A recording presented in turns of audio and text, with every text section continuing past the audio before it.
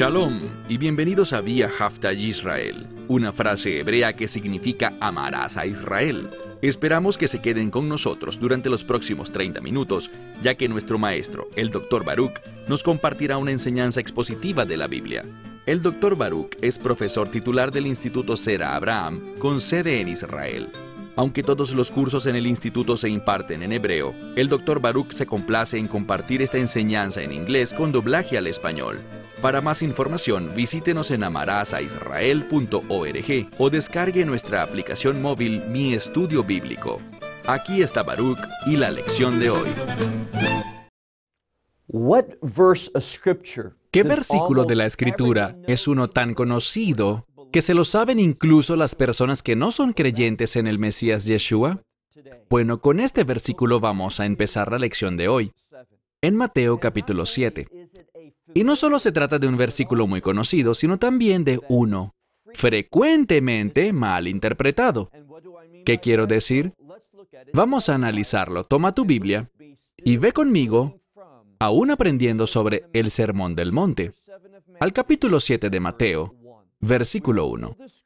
Todos conocemos esta escritura, Mateo 7:1, cuando Yeshua estaba enseñando y dijo, «No juzguen para que ustedes no sean juzgados». Presten atención a esta palabra juicio porque, ¿saben lo que no significa? No significa evaluar algo. Nosotros somos llamados constantemente a evaluar las cosas, tanto en nuestras vidas como en la vida de los demás. ¿Por qué debemos evaluar las cosas? Para ver si éstas le agradan a Dios. Y por tanto, lo que esta palabra realmente significa es condenación. Cuando dice no juzguen, lo que significa es no condenen a nadie. No sentencien a nadie. Ese no es su rol o mi rol. Eso está reservado para Dios.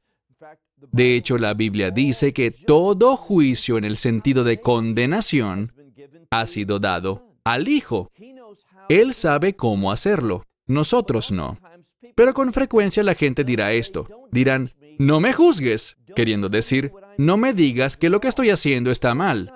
Bueno, no se trata de que esté mal ante nuestros ojos, nosotros no fijamos los estándares. Como veremos en un momento, es la palabra de Dios la que lo hace. Y en muchas ocasiones en mi vida, gente, amigos, compañeros creyentes y a veces otras personas vienen y me desafían diciendo, yo no sé si esto está bien. Y con frecuencia me siento muy agradecido de haber sido puesto en orden. Debemos reprendernos unos a otros en amor. Así que siempre es aceptable, en amor, por el bien de los demás, decirle a los demás que están haciendo algo que no está alineado con la palabra de Dios. Déjame darte un ejemplo de lo que estoy diciendo. Sabemos que en el sistema penal existe un jurado. Y el jurado determina, basado en la información recibida en los estándares de la ley, si alguien es culpable o no. Es decir, si han roto la ley, si han hecho algo que se considera un crimen, algo injusto, un delito. Pero es el juez quien dicta la sentencia, es decir, es el juez quien castiga. Esta escritura, cuando dice no juzguen, quiere decir no castiguen. Nosotros no tenemos el derecho de castigar a ninguna persona.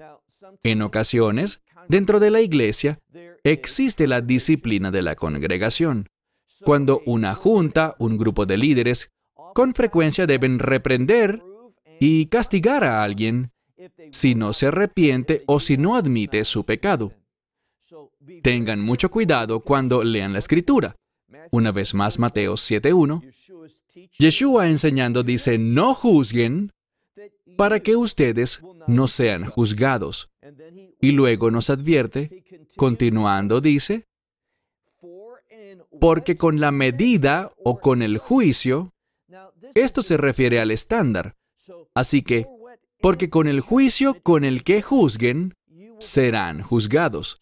Así que yo tengo esta visión de juicio, de lo que es correcto y lo que no, y la aplico a una situación.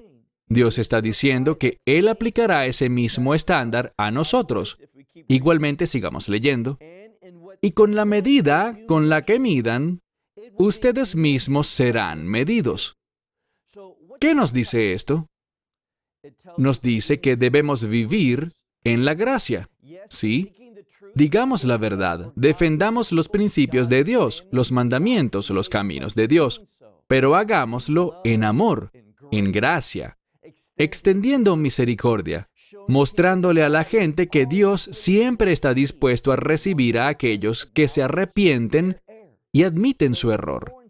Él nos advierte que cuando actuamos condenando a la gente, cuando queremos castigar a alguien o tratarlo de mala manera porque no nos gusta lo que hacen, Dios dice, tengan cuidado, porque ese estándar de juicio, esa medida que usemos, será usada para medirnos a nosotros.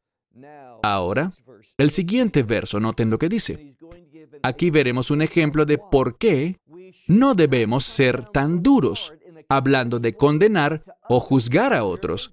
Pero repito, no significa que no podamos decirle con amor a alguien que está violando un mandamiento, que está actuando fuera de la voluntad de Dios. Se nos permite y se nos llama a hacer esto. Es lo que se llama exhortar a una persona. Pero noten lo que dice aquí. Explica el problema en el que nosotros nos metemos con frecuencia al ser tan duros, señalando los errores, las faltas, los pecados de la gente, pero ignorando nuestras propias fallas. Y por esto la primera parte de este verso es tan importante, cuando nos advierte sobre el estándar, la medida que usemos. Esto es lo que dice. ¿Y por qué miras la astilla? Esto se refiere a un trocito de madera. En hebreo moderno, cuando vemos esta palabra, aquí estamos estudiando la Biblia en griego, pero su contraparte en hebreo es un sinónimo de mondadientes. Y en un momento estaremos viendo otra palabra que es como un gran trozo de 2 por 4 pies, un tablón o una tabla grande de madera. Dice aquí, ¿por qué miras la astilla en el ojo de tu hermano? Puedes verla, puedes notarla, pero dice, y a la gran tabla que está en tu ojo, no le prestas atención. Esto no es más que un rasgo característico de los humanos. Lo mismo que nosotros hacemos cuando lo hacen otras personas nos parece peor. Y vemos que nuestros pecados, nuestros errores, nuestra conducta, fuera de la voluntad de Dios, bueno, no es tan mala. Esto es exactamente lo opuesto a lo que deberíamos pensar. Dice, ¿por qué prestas tanta atención a esta astillita en el ojo de tu hermano? Pero en tu propio ojo no ves, no le prestas atención al gran tablón que está allí. Y dice, avanza al verso 4. ¿Y cómo le dices a tu hermano, permíteme sacar la astilla de tu ojo, y he aquí, esta tabla está en tu propio ojo? Luego dice, en el versículo 5, este es el problema. Vemos una palabra que Yeshua ha usado con frecuencia y se trata de la palabra hipócrita. Eso significa cuando uno utiliza un estándar para uno mismo y otro para los demás. Naturalmente, en la carne, hay una tendencia humana a hacer eso, a ver las acciones de otras personas, a pesar de que nosotros hagamos lo mismo, como si fueran más ofensivas, como si estuvieran más equivocadas, como que desagradaran más a Dios, y nos damos a nosotros mismos cierta concesión. Eso no es lo que deberíamos hacer. Deberíamos hacer justo lo opuesto. Por esto dice hipócrita. Saca primero esta tabla, este tablón que está en tu ojo, y entonces, y aquí usa la palabra blepo, que significa ver o percibir. Y aquí él usa esta misma palabra con un prefijo, dia, que significa a través. En este sentido significaría enteramente. Dice, ¿sabes? Primero debes deshacerte de esta tabla que está en tu ojo para poder ser capaz de ver o percibir las cosas claramente, más a fondo. Las verás enteramente para que así puedas sacar la astilla de tu propio ojo. Todo tiene que ver con tener la perspectiva correcta. Ahora él continuará con esta misma idea, de tener la perspectiva correcta con respecto a nuestra vida de oración. Y no te pierdas la conexión. Hay una correlación, una verdad importante que nos está enseñando aquí, y es la siguiente. La manera como me relaciono con los demás afectará mi vida de oración. Y ahora buscará darnos una perspectiva adecuada para la oración, al entender cuán generoso, cuán bueno y cuán maravilloso como proveedor es nuestro Dios. ¿Cuál es la clave para recibir su provisión?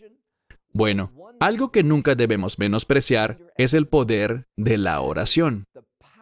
La oración, créeme esto, la oración produce cambios.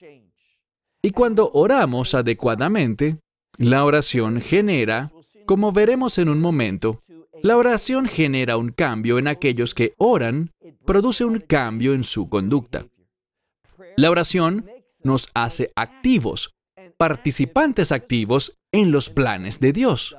Noten lo que dice. Avanzando al verso 7, leemos, pidan y les será dado. Dios está diciendo que cuando pidamos, Él responderá. Ahora, ¿cómo será esa respuesta? Él nos responderá de acuerdo con aquello que es bueno. Y vamos a ver cómo Él aplica ese principio bíblico a nosotros. Pero debemos entender que Dios responderá a nuestras oraciones de acuerdo a lo que sea bueno, de acuerdo a lo que refleje su justa voluntad. Entonces, se nos ordena, pidan y les será dado.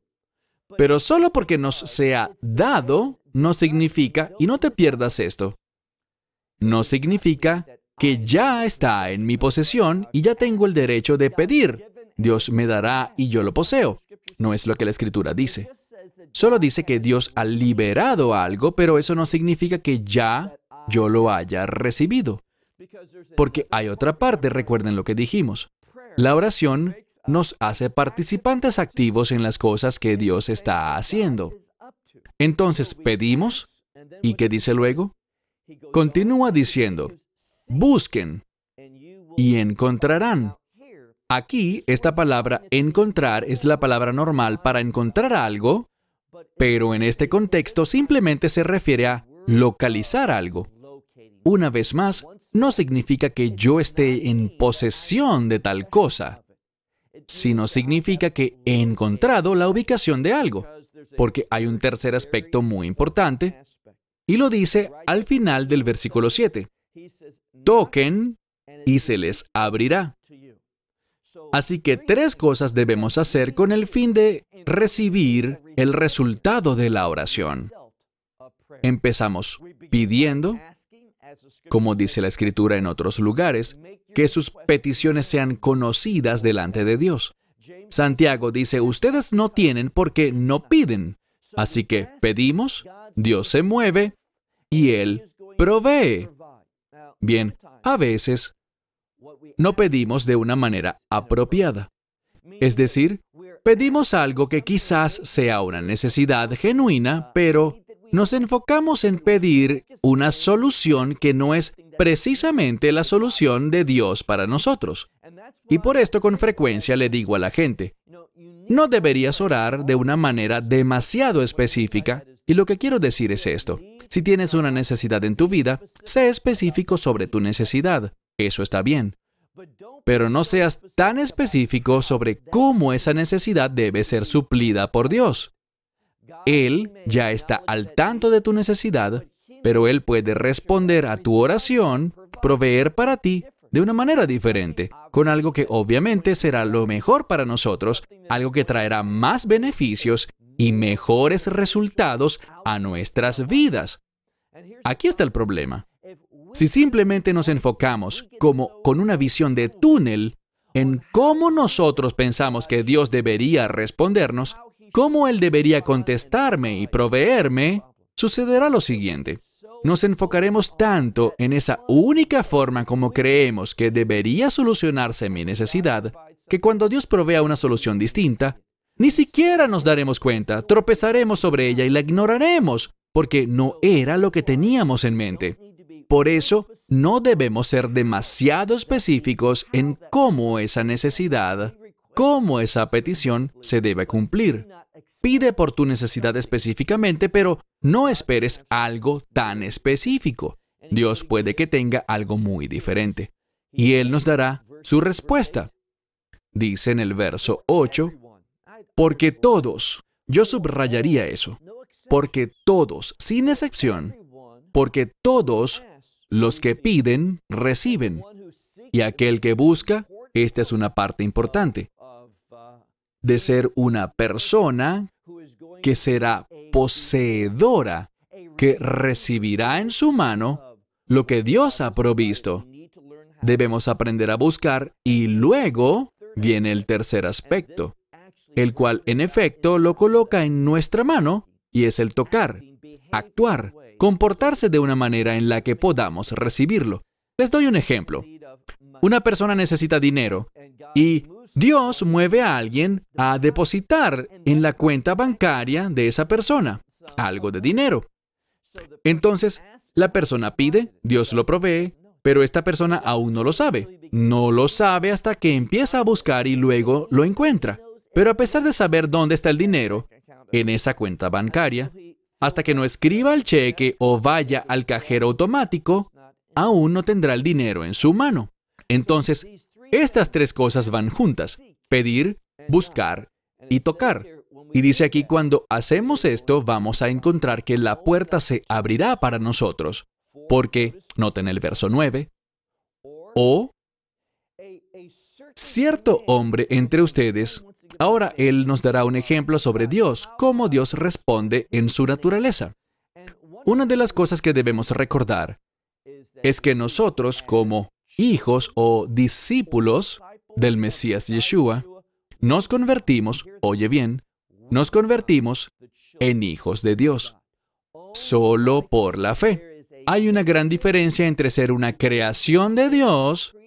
Todo ser humano es una creación de Dios, pero no todo ser humano es hijo de Dios. ¿Por qué?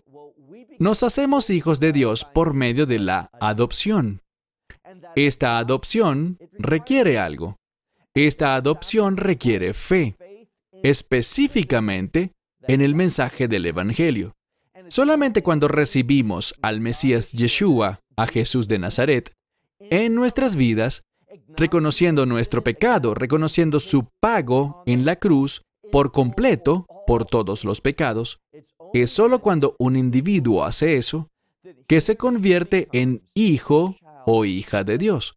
Y Él pasa a ser para nosotros no solo Dios, sino nuestro Padre Celestial. Noten el ejemplo que Él nos da aquí en el verso 9. Dice, ¿qué hombre hay entre ustedes a quien su hijo le pida pan? Y luego dice, ¿y le dará una piedra? Esto es algo de sentido común. Mucho de la Escritura, cuando lo escuchamos, habla también a nuestra mente racional. Si tienes un hijo y tiene hambre y te pide pan, no vas a responder a esa necesidad dándole una piedra. Eso no supliría esa necesidad. Dice que del mismo modo, sigue leyendo, vemos en el verso 10, o si te pide pescado, le daría una serpiente. Un pescado, puedes comerlo y nutrir tu cuerpo, pero una serpiente es peligrosa. Entonces Dios no proveerá cuando oramos a Él algo que no nos sea útil, como una piedra o algo peligroso para nuestra vida. Y muchas veces, esto es algo que debes entender, muchas veces cuando oramos, pedimos cosas que no traerán ningún beneficio, ningún efecto positivo para nuestras vidas. Puede que lo deseemos, que lo anhelemos, que hasta digamos que no podemos vivir sin eso. Pero entendamos que eso no tendrá ningún resultado beneficioso para nuestras vidas y Dios no lo proveerá. Muchas veces pedimos cosas que no deberíamos pedir. Del mismo modo, Dios no nos dará algo que es peligroso. Recuerden que si un niño quiere pescado, ¿recibirá una serpiente? Absolutamente no. Dios no se comporta de esa manera. Verso 11. Por tanto, si ustedes, siendo malvados, y yo subrayaría eso, nosotros, comparados con Dios, somos malvados. ¿Qué significa malvado aquí? Esto habla sobre la tendencia que tenemos por naturaleza cuando pensamos en las cosas según nuestra perspectiva, no lo entendemos bien. Esta palabra malvado tiene que ver con aquello que va en contra o aquello que no se encuentra en la voluntad de Dios. Y es natural que nosotros pensemos de esta manera incorrecta. Él lo sabe, por lo que, insisto, como creyentes tenemos una gran ventaja, porque cuando oramos, ¿sabes quién nos asiste?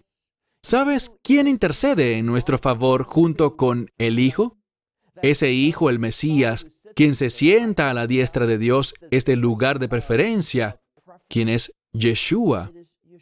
Entonces, es el Espíritu Santo junto al Mesías trabajando juntos. Cuando oramos, el Espíritu Santo en ocasiones, las tonterías de nuestras peticiones, Él las toma y las transforma en aquello que será agradable, aceptable para Dios.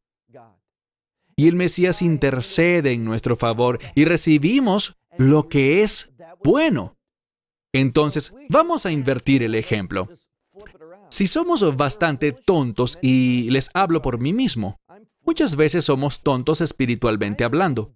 Puede que yo sea tan tonto para pedirle una piedra, pero Dios proveerá pan. Yo puede que quiera una serpiente, pero Él proveerá un pez. Él tomará lo incorrecto y lo hará correcto, con el fin de que su voluntad sea cumplida y que seamos personas que nos sometamos a aquello que es bueno. Noten lo que dice, una vez más en el verso 11. Por tanto, si ustedes siendo malos, si saben dar buenas dádivas a sus hijos, y luego leemos una hermosa expresión, pozo malón en griego, que en hebreo se diría al ahat kama vejama, y en español sería cuánto más. Si nosotros, que por naturaleza tenemos la tendencia a no hacer las cosas bien, a no ver las cosas desde la perspectiva de Dios, entonces, si nosotros somos así, pero no obstante a nuestros hijos, les damos cosas buenas, queremos bendecirles, queremos proveer para ellos de todo lo que necesiten para su mejor provecho, cosas que verdaderamente sean buenas en sus vidas. Si podemos hacer eso siendo malos o malvados, ¿cuánto más quién? Noten lo que dice. ¿Cuánto más su Padre Celestial les dará? ¿Ven eso? Es una promesa. Él les dará buenas, cosas buenas a aquellos que se las piden. Verso 12. En el verso 12 nos encontramos de nuevo con un texto muy conocido de las Escrituras. Muchas veces lo llamamos la ley de oro, y es un hermoso testimonio de la verdad. Noten lo que dice, verso 12.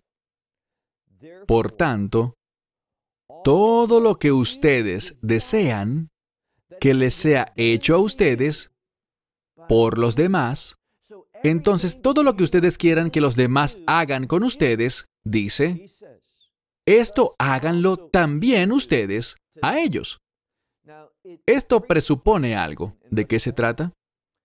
Esto presupone que nosotros queramos lo que es para nuestro mejor beneficio. Al final, a pesar de que pueda que estemos engañados, que estemos confundidos, en última instancia queremos lo que es bueno. Tendemos a comportarnos de un modo que coloca nuestro propio interés de primero. Lo que nos dice es que debemos reenfocarnos, redirigir eso.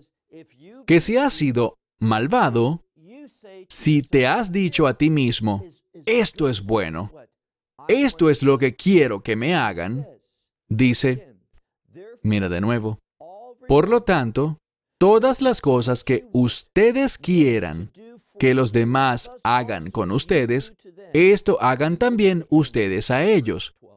Entonces mira al final del verso 12, dice, porque esto es la ley y los profetas. ¿Cómo entendemos esto y cómo no debemos entenderlo? Muchas personas piensan, bien, ya está. Ya no tengo ni siquiera que ver los mandamientos de Dios, esos mandamientos que Dios le dio a Moisés en la Tenaj, la Biblia hebrea, la que comúnmente llamamos Antiguo Testamento. Yo puedo dejar todo eso a un lado, lo que los profetas dijeron. No necesito ni leer a los profetas porque todo lo que debo hacer es poner en práctica el versículo 12. Pero aquí está el problema con eso. Lo que el versículo 12, esta regla de oro, nos enseña es lo siguiente. Está subrayando un principio fundamental de la ley, Viajafta lareja kamoja, que significa ama a tu prójimo como a ti mismo. Esto es lo que tanto la ley como los profetas enseñan, que no debemos ser egocéntricos, sino que debemos ser individuos que quieren ser de bendición para otros. ¿Por qué? Porque tal es la naturaleza, el carácter de Dios. Y así es como debemos comportarnos, debemos ser como Él. Esta escritura nos está diciendo que debemos ser individuos que toman ese amor natural, esa preferencia natural por nosotros mismos y la reconducimos, la redirigimos, enfocándola en los demás. Cuando hacemos eso, estaremos caminando en el mismo sentido de la ley y los profetas, la revelación de Dios. Y esto es lo más importante. Son los mandamientos de Dios y son las palabras de los profetas las que nos dan una perspectiva correcta para esto.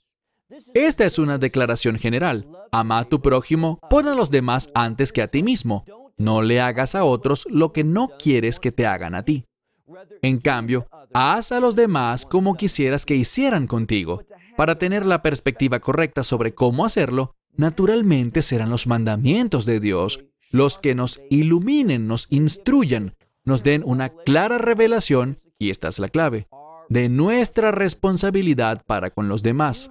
Tú tienes como creyente, como hijo de Dios, responsabilidades para con los demás, y eso debería ser fundamental en tu vida de oración. Se terminó el tiempo. Hasta la próxima semana.